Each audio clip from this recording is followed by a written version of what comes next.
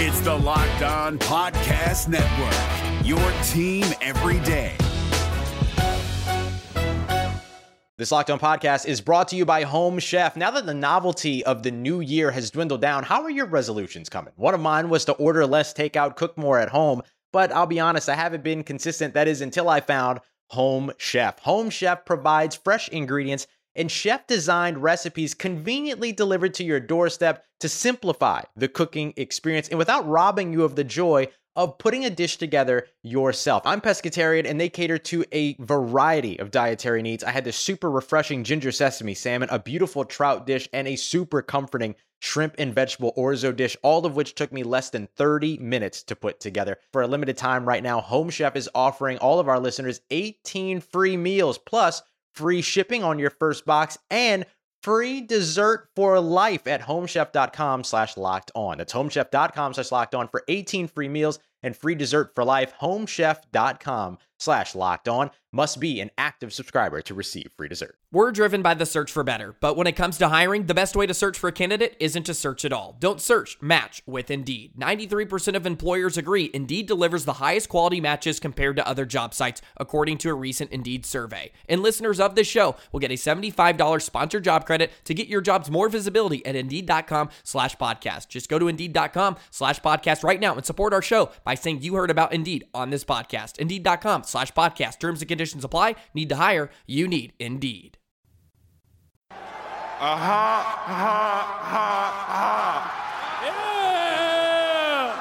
What it do, baby?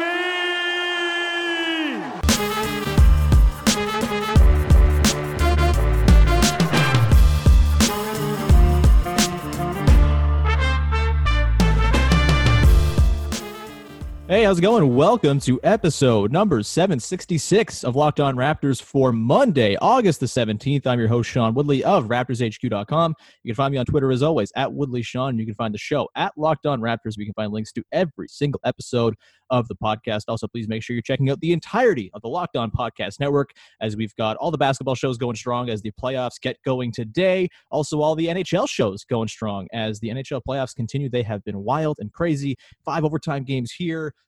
Players opting out there. It's been all over the place, but please make sure you're checking out the corresponding Locked On show that covers the team that you like the most or just the team that you find interesting.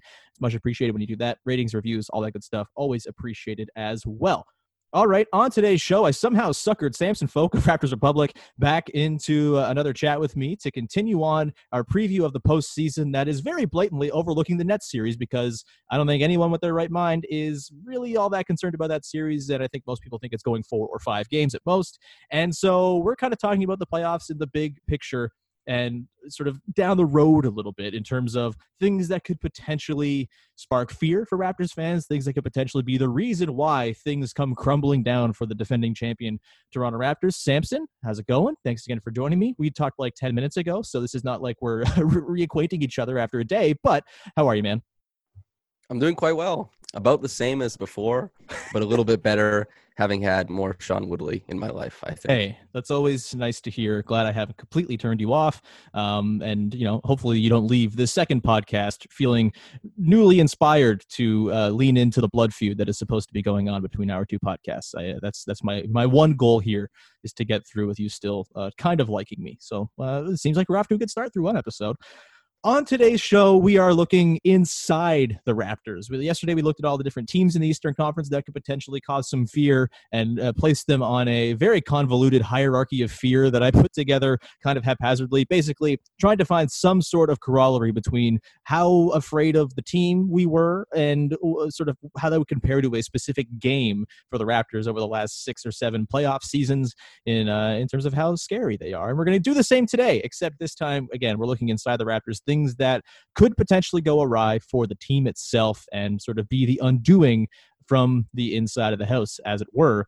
And again, find some sort of game in recent Raptors playoff history to compare it to in terms of the amount of fear we are feeling. Again, the scale goes from Game 6 Eastern Conference Finals against the Bucks all the way up to Game 2 2018 second round against LeBron and whatever Cavs team was around him. Mostly just LeBron, because that dude was scary as hell, especially in that season. Anyway, Samson, are you ready to dive in? Oh yeah, dude. Let's get these Jungian archetypes out there.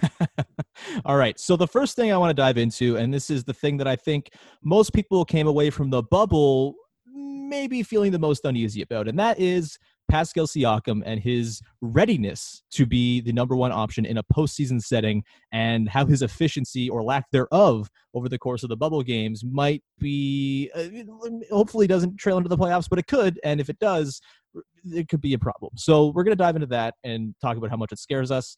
Samson, how much does it scare you? Pascal has not shot well so far in the bubble. He had the one really good game against Memphis. Otherwise, kind of, start and stop. He had a lot of turnover issues as well, kind of getting his feet wet. Obviously, we know that he didn't play at all really during the pause. He was cooped up in his condo in Toronto and didn't have access to a court for the longest time. And still seems that there's quite a bit of rust being worked off here. Hopefully the Nets series offers a bit of a platform upon which to shake off that rust. But how afraid are you that the second round and beyond could really expose Pascal and his lack of efficiency that we've seen, not just now, but in a lot of games this season? You know, it hasn't been a through line of great efficiency from Pascal. There have been some wonky lines out there. He always makes up for it with his defense and the other things he does on the floor. But it's certainly, if you're a team that has designs on making it to a finals or a conference finals, whatever it is, and beating some of the very good teams in the East, your number one option kind of has to perform like a number one option, right? Yeah, as far as the game, maybe game one against the Cleveland Cavaliers, and a moment in that game where the ball was getting tipped about 6-7 times towards the end buzzer, and you're thinking, well, Jesus, it could go either way. And that's kind of how I feel about Pascal, because his game right now is very, very dependent on the three-point shot, and that shot inherently has a lot of variance. His decision-making has not been very impressive. As you said, he was not playing basketball for a long time, certainly not playing with other people. So the read and react aspect of his game, is obviously not operating at 100% capacity. But when we're looking at him and what he likes to do on the court and what teams are going to do to make things difficult, I think teams will definitely be able to make things difficult on Siakam. And he's progressing towards a number one option. I don't think he is a number one option in the pure sense of how we think of those guys. I think he's a pseudo one, and Kyle Lowry is a pseudo one. And that's, we see a lot of trade-off between them and how much of the ball they handle. And even Fred VanVleet kind of sneaks into that role on occasion. And although Marc Gasol is not a typical type of leader of an offense, he can grab the reins of the offense too. And so he is buoyed by that he is so well supported. And while, Fred VanVleet is not a typical second option, he's a great third option. While Gasol isn't a typical fourth option, he can be like a third option. And there's so many good players that can kind of punch up to like third option level, but they operate at 4, 5, 6, 7, that the Raptors usually, their offense can kind of make it through it because their defense is so impressive. So Siakam, a lot of the time, even though he does struggle, can be saved by the efforts and offensive talents of his teammates.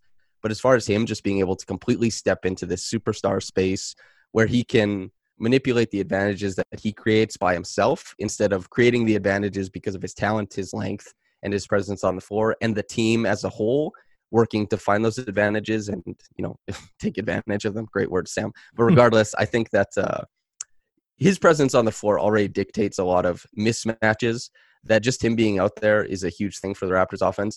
But is he always going to be the guy to take advantage of it? I don't think so. I don't think he's completely there yet. If he is, man, I would be so happy to be wrong. But the ball is in the air. Jonas Valanciunas looks like he's going to tip it into the bucket, but we know it might not go in. So that's where I'm at. And the fallout of it not going in, or Pascal Siakam not really quite being ready for the task, could be pretty bad. So I like that comparison quite a bit.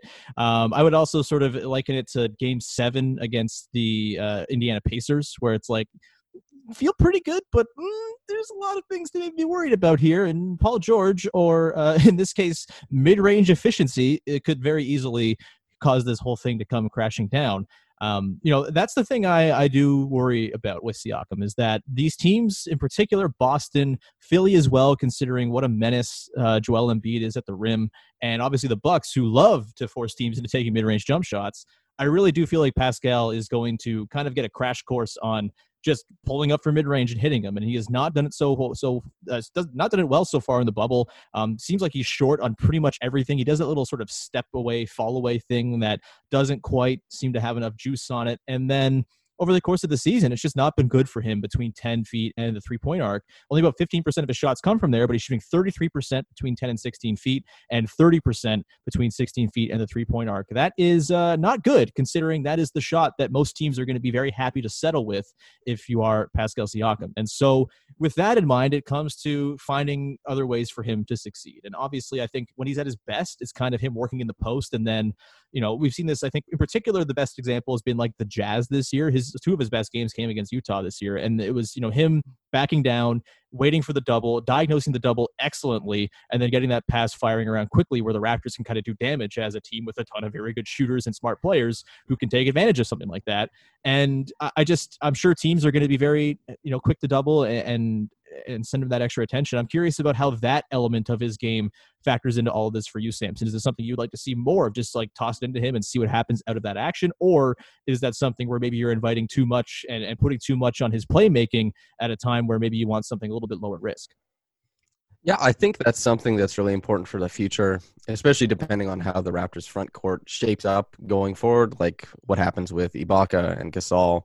But as far as just now, him being a post-up guy that you throw at him, like you just toss him the ball and then good things happen because he makes great reads, I don't think he's there yet. And he also doesn't, like they run flex cuts for him to get him some post-up options, but a lot of his post-ups come from when he has the ball and he dribbles into a post-up. So it's a live post-up in that way. And so it's something he goes to when he's feeling uncomfortable, and it does slow down the offense a lot. And so his settling into a post-up that's maybe a little bit too far from the basket is really similar to when Fred VanVleet runs the pick and roll and has to reset. It does seem like it's just setting the offense back a couple seconds instead of moving the ball around. I think he has to be more diligent in hunting mismatches. I think that's something we've seen in the bubble, is that he's been pretty lazy about finding those mismatches and taking advantage of them. He's been happy to post up guys who are bigger than him or around the same size and with length. And historically, he's a very, very good post up guy, but maybe even a bit overrated just because he has a bit of flash and pop in that game. He doesn't have a lot of success posting up those types of players, but he's been going to it. He needs to be in motion more often. This is something that we saw with DeMar DeRozan. DeMar DeRozan, a lot of the time, like to slow the game down. But the thing is, like, he needs to be going downhill while going slow. Like, he needs to get a dribble handoff. He needs to be like a drag screen in transition. He needs to be using his length downhill. And Siakam, I think, falls into the same type of – he ends up in the same pitfalls where he'll just completely stagnate his game. And then you'll see it's just him dribbling. So the Raptors this year, 100%, have not been as creative as they can be in getting him shots, whether that's creative post-entry passes, whether that's more pick-and-roll possessions with him either as the screener or the ball handler. Even, like, he doesn't really get pin downs, even though he would be great off of a curl.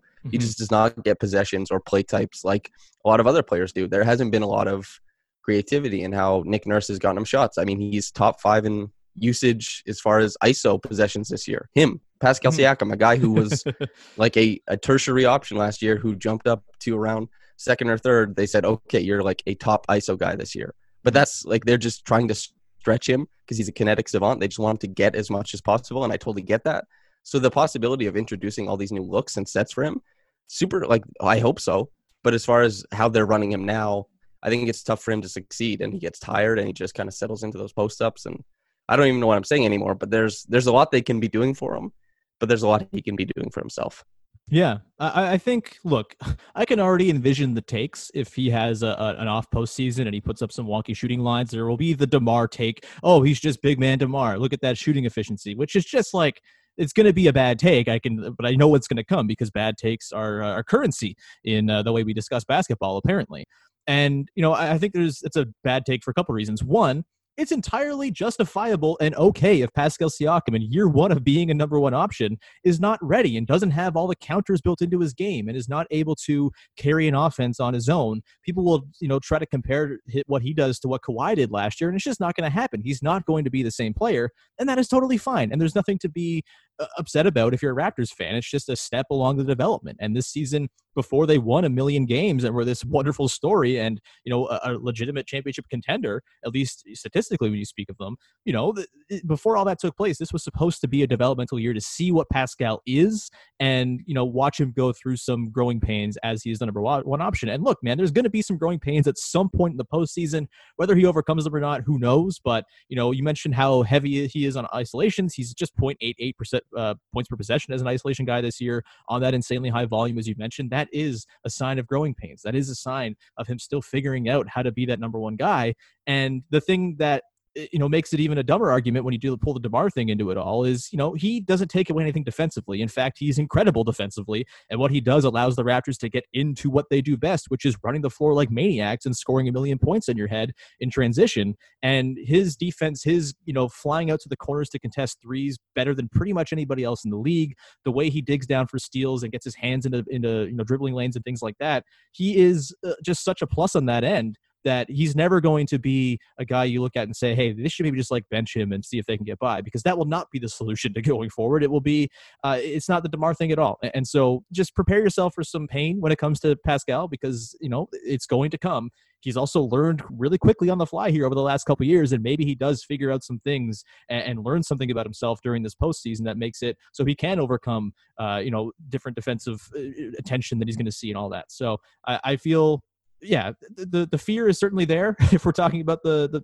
theme of the podcast, but I think there is a good chance that he can kind of overcome that as well. We're going to continue on, and we're going to dive into something that's very much tied to Pascal, and that is the health of the half-court offense and how that might play potential spoiler for the Raptors as we get into the deeper depths of the postseason. But first, deeper depths, good English, Sean. I want to tell you about DoorDash, which right now, it just makes your life so much easier. You only have to, you just fire up your phone. Maybe you have a bunch of people in your house who are disagreeing about what to eat. That's the nightly disagreement in the house. It's like, oh, I want jerk chicken. Oh, I want pizza. Oh, just order both with DoorDash. It's not that hard. DoorDash is the app that brings food to your door, and the food that you're craving right to your door. That is, ordering is easy. Open the DoorDash app, choose what you want to eat, and order your food. You'll be left safely outside of your door as well with the new contactless delivery drop-off setting. With over 300,000 partners in the U.S., Puerto Rico, Canada, and Australia, you can support your local go-tos or choose from your favorite national restaurants like Chipotle, Wendy's, a Cheesecake Factory, whatever it is. Wendy's, that's a funny way to say that. Many of your favorite local restaurants are still open for delivery. Just open the DoorDash app, select your favorite local restaurant, and your food will be left at your door. Again, completely contactless to keep everybody safe. Right now, our listeners can get $5 off and $0 in delivery fees on their first order of $15 or more when you download the DoorDash app and enter the promo code LOCKEDONNBA. That's $5 off and your $0 delivery fees as well on your first order when you download the DoorDash app and enter the promo code LOCKEDONNBA whenever app store you use. Don't forget, that's the code LOCKEDONNBA for $5 off with your first order on DoorDash. Fire it up. We're driven by the search for better, but when it comes to hiring, the best way to search for a candidate isn't to search at all. Don't search, match with Indeed. 93% of employers agree Indeed delivers the highest quality matches compared to other job sites, according to a recent Indeed survey. And listeners of this show will get a $75 sponsored job credit to get your jobs more visibility at Indeed.com/podcast. Just go to Indeed.com/podcast right now and support our show by saying you heard about Indeed on this podcast. Indeed.com/podcast. Terms and conditions apply. Need to hire? You need Indeed. All right, Samson, let's dive in now to the second thing on our list of potential fear causers, fear inspirers inside the Raptors' own construction, and that is the half-court offense. Very middling this season, of course. I believe coming into the bubble, they were, depending on the source you look at, cleaning the glass, NBA.com, somewhere in the 15th to 18th range, which is not exactly the profile you would expect from a team that has an offense that can make it all the way to the finals. They struggled against good defenses at times this year. We saw it kind of pop up throughout the season here and there. They would obviously have good games against good defenses too, but a lot of that time that's buoyed by their own defense and kind of getting out on the run and picking people apart in transition, which is a thing that they do extremely, extremely well, but might become less of a crutch you can lean on when you get into the postseason and things slow down. And the other team will know exactly how good the Raptors are when it comes to running out in the open floor and will do everything in their power to limit that. So, Samson, my question for you is, how scared are you of the Raptors half-court offense and whether it'll be able to score against good defenses? Yeah. Somewhat scared. I think there is a lot of markers that indicate that they're not super great, but there are also other markers that indicate that they can be much better than they are. I touched on it before, but just not utilizing Pascal Siakam like most people would utilize a very, very good offensive option. Not playing to Kyle Lowry's strengths as a pick-and-roll ball handler as often as they should. Like, Fred VanVleet runs more pick-and-roll than Kyle Lowry, even though Kyle Lowry is ostensibly a much better pick and roll ball handler. Those types of things don't make any sense, but the Raptors do it. But when you get down to clutch time, Fred VanVleet runs a lot less pick and roll. Kyle Lowry runs a lot more pick and roll. Pascal Siakam screens more. They run more creative options off of these plays. They run that famous hammer play that everybody likes. They run elevator plays for shooters, lots of pin downs. They get into their horn sets. It's more creative. It isn't just this, we'll take the ball down, it'll be read and react. They run more sets, and they are one of the best clutch time offenses in the league. They were the second best clutch team in the league. So as far as scared, yes, a little bit, because they're on, what lies ahead are two of the top 5 defenses when we're talking about the Celtics or the Bucks. Mm-hmm. And the Bucks have a historically great defense. And there's no Kawhi Leonard this year to punish that dropping defense.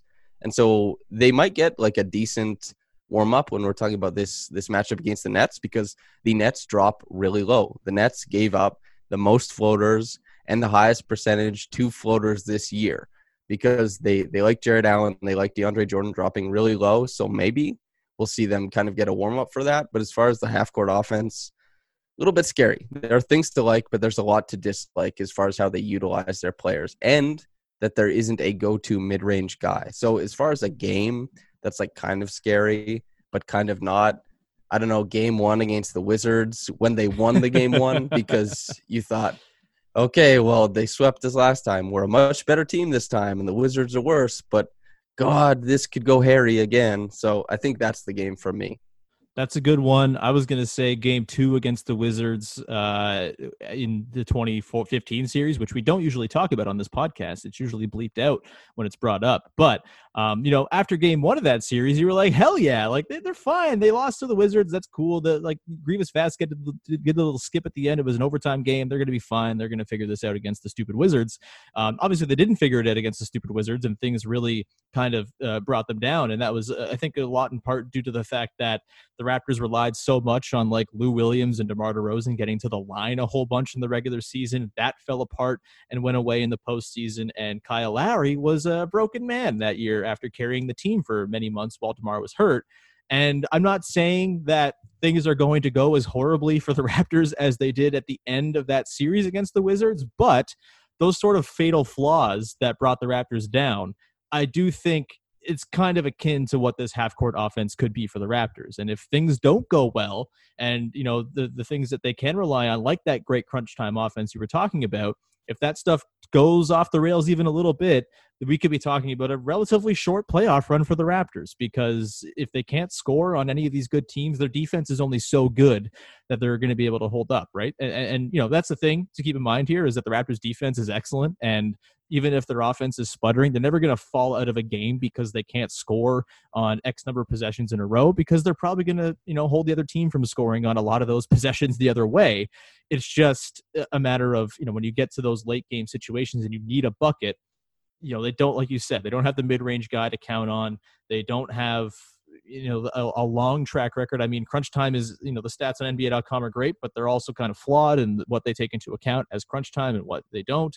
And, it's still a small sample. It's only 131 minutes of crunch time for the Raptors this year. That is not an enormous sample at all. And so as teams prepare and they're more ready for that Lowry Siakam action that they run late in games to score 1 million points per possession, that could be something that gets cut into in terms of its effectiveness, and you'll be relying much more on your defense to hold the other team at bay as your offense sputters and try to figure things out. It's certainly, I think of all of these things, would you say this is your biggest fear when it comes to the Raptors? Yeah, it certainly it attacks the heart of what makes the Raptors, vulnerable. When they're at the most vulnerable, these are the things that kind of pop up. These are the things when you're watching the game, that's a hole in their game plan. That's a hole in their team. That's something that Kawhi Leonard, for example, fit very nicely and was, superhero-esque in. And while they've, by committee have definitely in the regular season completely papered over what's happening there, things are a little bit more gritty in the playoffs, and it's tougher to paper over stuff. We see continuously from a bunch of different teams. You do not just get to hide your weaknesses in the playoffs. They will come out and they'll be nasty and ugly. It's like a very big pimple on your face before prom. like Carlton. And then you try and take speed, which I guess is some sort of thing to make your offense better. Maybe it works, maybe it doesn't. Maybe you end up dancing really fast on the dance floor and then going to emergency. We'll see which the Raptors are. Maybe they'll have a really good supplement of what they want to do, and it'll work out really well. Like as I laid out earlier, like there are things they can do, but you can always crash and burn trying to adjust too much in the playoffs and not finding something and not finding your footing in what you want to do, and especially being able to identify how you can attack the other defense or the other offense. So the Raptors, they have a lot of adjustments to make, but they also have to make the correct adjustments. That's what makes it so interesting, is they have so much they can do, but they do have to make the correct adjustments. It's an interesting time to be a Raptors fan for sure. Well, probably the most fun, but also interesting. Yeah, it kicks ass. But yeah, it's certainly not as like having a guy like Kawhi inherently instills confidence because, oh yeah, that dude can just paper over everything. There's less papering over that can be done for this team. They kind of need to execute everything perfectly. And that, I think, applies in particular to a couple of guys. We talked about Pascal. Obviously, he has to be great. I think like you can't afford a Fred drop-off at all in a series against one of these good defenses because his three-point shooting, especially off the bounce, is going to be so important to just sort of pulling apart any defense they come across. And then I also think, like, this is the series, or these are the series, whatever matchups they come across, where you're not going to be able to afford bad games from Serge Ibaka and Norman Powell, because those guys are two of your guys who can kind of create something in the mid-range. Ibaka doesn't create in the mid-range, but he is the beneficiary of a lot of, pick-and-roll wizardry from Kyle Lowry and Fred VanVleet, and he can knock down those 18-footers that teams like the Bucks are going to gladly give up. And, it might take, as we talked about yesterday, the Bucks are excellent. It might take an out-of-body experience for Serge Ibaka to beat Milwaukee in a 7-game series. Have him have 2 or 3 amazing games. You're going to need that at some point. And same with Norm. I mean, of anybody, I might be the most confident with him sort of pulling up from mid-range. That's not like the most inspiring thing to say because that's not really his bread and butter either. But, that's a sort of the hot zone that you're going to be looking at, that 18-foot range that other teams are going to be very gladly giving up shots to the Raptors in. And it'll be on guys like that, I think, to offer a little bit of juice, because you're not going to be able to afford to have bench spells for 4 or 5 minutes where they're not scoring a single bucket. And that has happened this year, and that cannot if the Raptors want to win any of these series against these very good teams in the Eastern Conference. With that, Samson, we're going to dive into the final thing that might cause Raptors fans a little bit of fear, and that is the sort of undersized backcourt that we saw get exposed a little bit in bigger matchups last year in the playoffs, particularly the Philly one.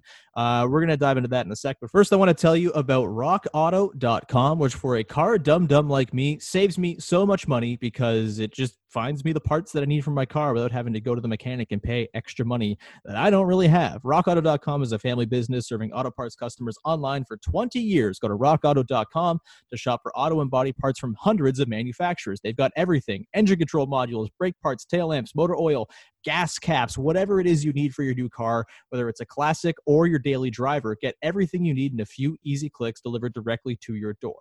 The RockAuto.com catalog is unique and remarkably easy to navigate. Quickly see all the parts available for your vehicle and choose the brand, specifications, and prices that you prefer.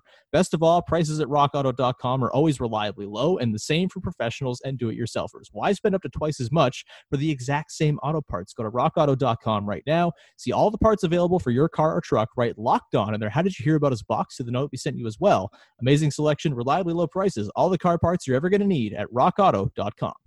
We're driven by the search for better, but when it comes to hiring, the best way to search for a candidate isn't to search at all. Don't search, match with Indeed. 93% of employers agree Indeed delivers the highest quality matches compared to other job sites, according to a recent Indeed survey. And listeners of this show will get a $75 sponsored job credit to get your jobs more visibility at Indeed.com/podcast. Just go to Indeed.com/podcast right now and support our show by saying you heard about Indeed on this podcast. Indeed.com/podcast. Terms and conditions apply. Need to hire? You need Indeed. All right, Samson, last thing to hit on here, maybe less of a fear considering the strides Fred VanVleet's made this year and how well he's played in the bubble so far, but still a thing that was a bit of a bugaboo last year, particularly in the second round against Philly. And when you think about some of the matchups in the Eastern Conference, Boston with Jaylen Brown at the 2, a bigger guy, the Bucks, who can go and scale big if they really want to and have Chris Middleton play the two, or even, George Hill and Eric Bledsoe in a backcourt is still a little bit bigger than your typical point guard duo. The small backcourt, 2 6-footers as your 1 and 2 in your starting lineup, they could potentially run into some size mismatches here that could cause the offense to maybe have a significant portion cut out of it. I'm curious, Samson, how afraid are you of the size disadvantage of Van Vliet and Lowry potentially causing problems for the Raptors at some point down the road in the playoffs? I'm not super scared of it, especially since Fred has asserted himself as probably, a top 10, 12 guard defender in the league. He's been so good. He's got those heavy hands. His action off ball is super great. So he's always going to validate his time on the floor. I mean, usually you look at a guy like Norm Powell, he would find his way into almost any starting lineup in the league when he's at his best, but the Raptors can't make it happen because OG and Fred are so impressive on the defensive end. And when we talk about how the size is going to limit him on the other end, because I'm not particularly worried about Kyle Lowry. Like, his floor game is so good. He feels so comfortable in the middle of the floor and how he can manipulate a dropping big or a hedging big or a switch. He's just really smart. And he's also capable of, gleaning things from what's happening during the game and using them later on in the game. But Fred, less so. And you talked about how important his pull-up game has to be. It really does. That is, kind of as far as how good he is as a shooter, that is lagging behind a little bit. He is not super impressive off the dribble. And usually that's because he has to pull up from quite a bit farther away. Like his pull-ups from three are not at the line usually. They're usually a couple feet back because he doesn't have a really quick first step. He isn't going to break a guy down or shake a guy down without motion. Like, he cannot do it from triple threat. So he isn't doing like a James Harden step back and that kind of stuff. He has to wait for somebody to go under a screen, and he has to pull up from pretty deep because he's a short guy with short arms, and he's got to let it go. So we saw him do that at Rico Hines in all the clips that came out in the summer, and we saw him working on it. If that translates fully, and you look at a guy who's not shooting, 33% on pull-ups, but he's getting closer to between 36 to 40%, that's when Fred becomes like a really, really dangerous offensive option, because he is still reluctant to shoot from the mid-range. He's still really, really poor at the rim, even though he does have a lot of interesting looking finishes and super impressive finishes. That isn't the norm typically. Like, he's not a very impressive rim finisher. He doesn't draw fouls like Lowry does, or like a lot of guards do. So there's a lot left for Van Vliet to figure out. And I am worried about that, but not to the point where you have to worry about him as an overall player. Just worried about, okay, the offense might sputter a bit. But the Raptors can always switch out to looking at, okay, we want more Lowry or Siakam on ball, because Siakam has great synergy with Van Vliet when Van Vliet is relocating or forming up off of drives.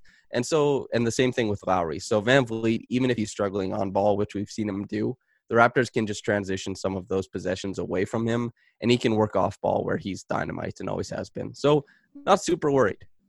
Yeah, I think I'm with you. This is, for me, like game 6 against the Wizards in 2018, I guess it was, when they beat them. It's certainly, you have like the haunting of the past in terms of like last year's postseason for Fred, and the very, very dry spell he went through before getting ridiculously hot against the Bucks and carrying it through into the finals.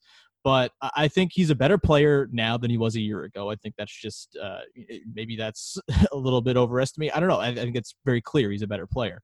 I think his defense is so essential and so good, regardless of the size of the people he's guarding, that he can be out there defensively, no problem.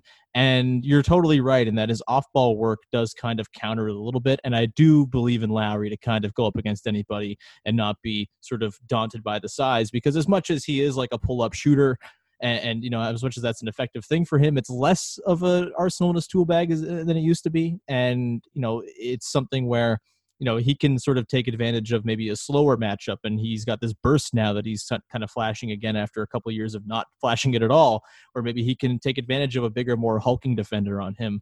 I think I'm pretty much with you. I'm not terribly concerned. In a certain matchup, if they were to come across, say, like a healthy Sixers, if Ben Simmons makes his way back, then yeah, that could be a problem. But for the most part, the Jaylen Brown thing, I'm not too worried about because you can kind of flip flop who you want. He would guard Kemba anyway defensively there. Kyle on Jaylen Brown does not scare me in the slightest. And I think offensively, you just kind of run the offense through whichever guy is being guarded by Kemba Walker, regardless. And so I'm feeling all right about the size. And Fred, I think, has made such significant strides this year that it is less of a potential Achilles heel for the team than it was last year in that series against Philly. Do you have a game in mind as a corollary to wrap this thing up with a tidy bow? A game that doesn't worry me very much. Geez, I don't know. Any game 2 after they lost to game 1. For the most part, game 2 against Orlando, because Kyle wasn't going to score 0 points again. So maybe it works that way, because even if Fred isn't doing very well, he'll contribute in other ways, a la Kyle Lowry. And I guess same goes for Kyle. They'll figure it out. They're both super smart, great competitors.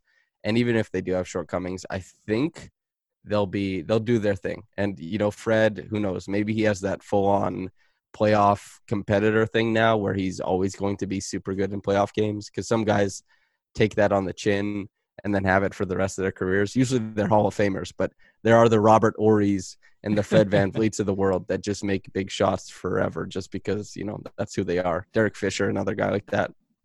Man with large watermelons, as per Marc Gasol. So that's that's always a comforting thing to know. Look, we started off a little bit scared, a little bit weary of the half-court offense and Pascal Siakam against these very good defenses, but we close it off with some positivity and some optimism for you out there listening.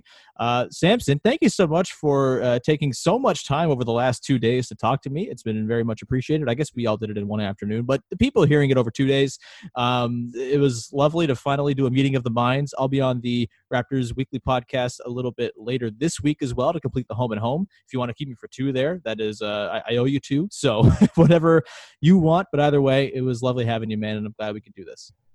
Thank you. Thank you very much for having me on. It's been an absolute pleasure. Yeah. Where can people check you out once again? Don't follow me on Twitter because Twitter's a cesspool. Get away from it if you can.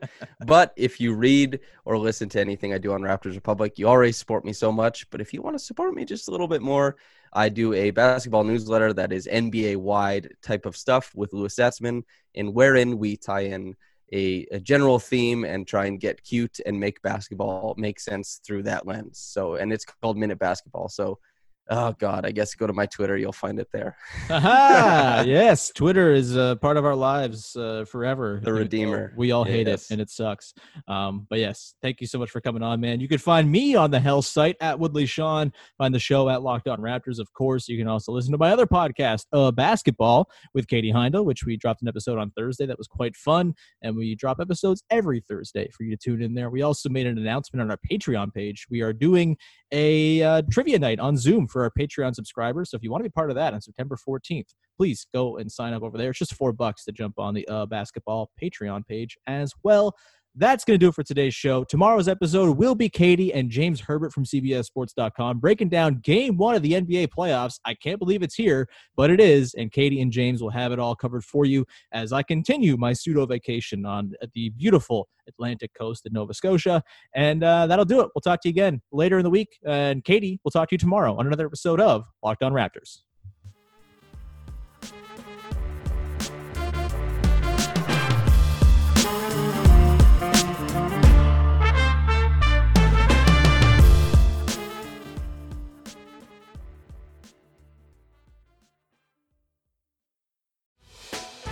Hey, Prime members, you can listen to this Locked On podcast ad-free on Amazon Music. Download the Amazon Music app today.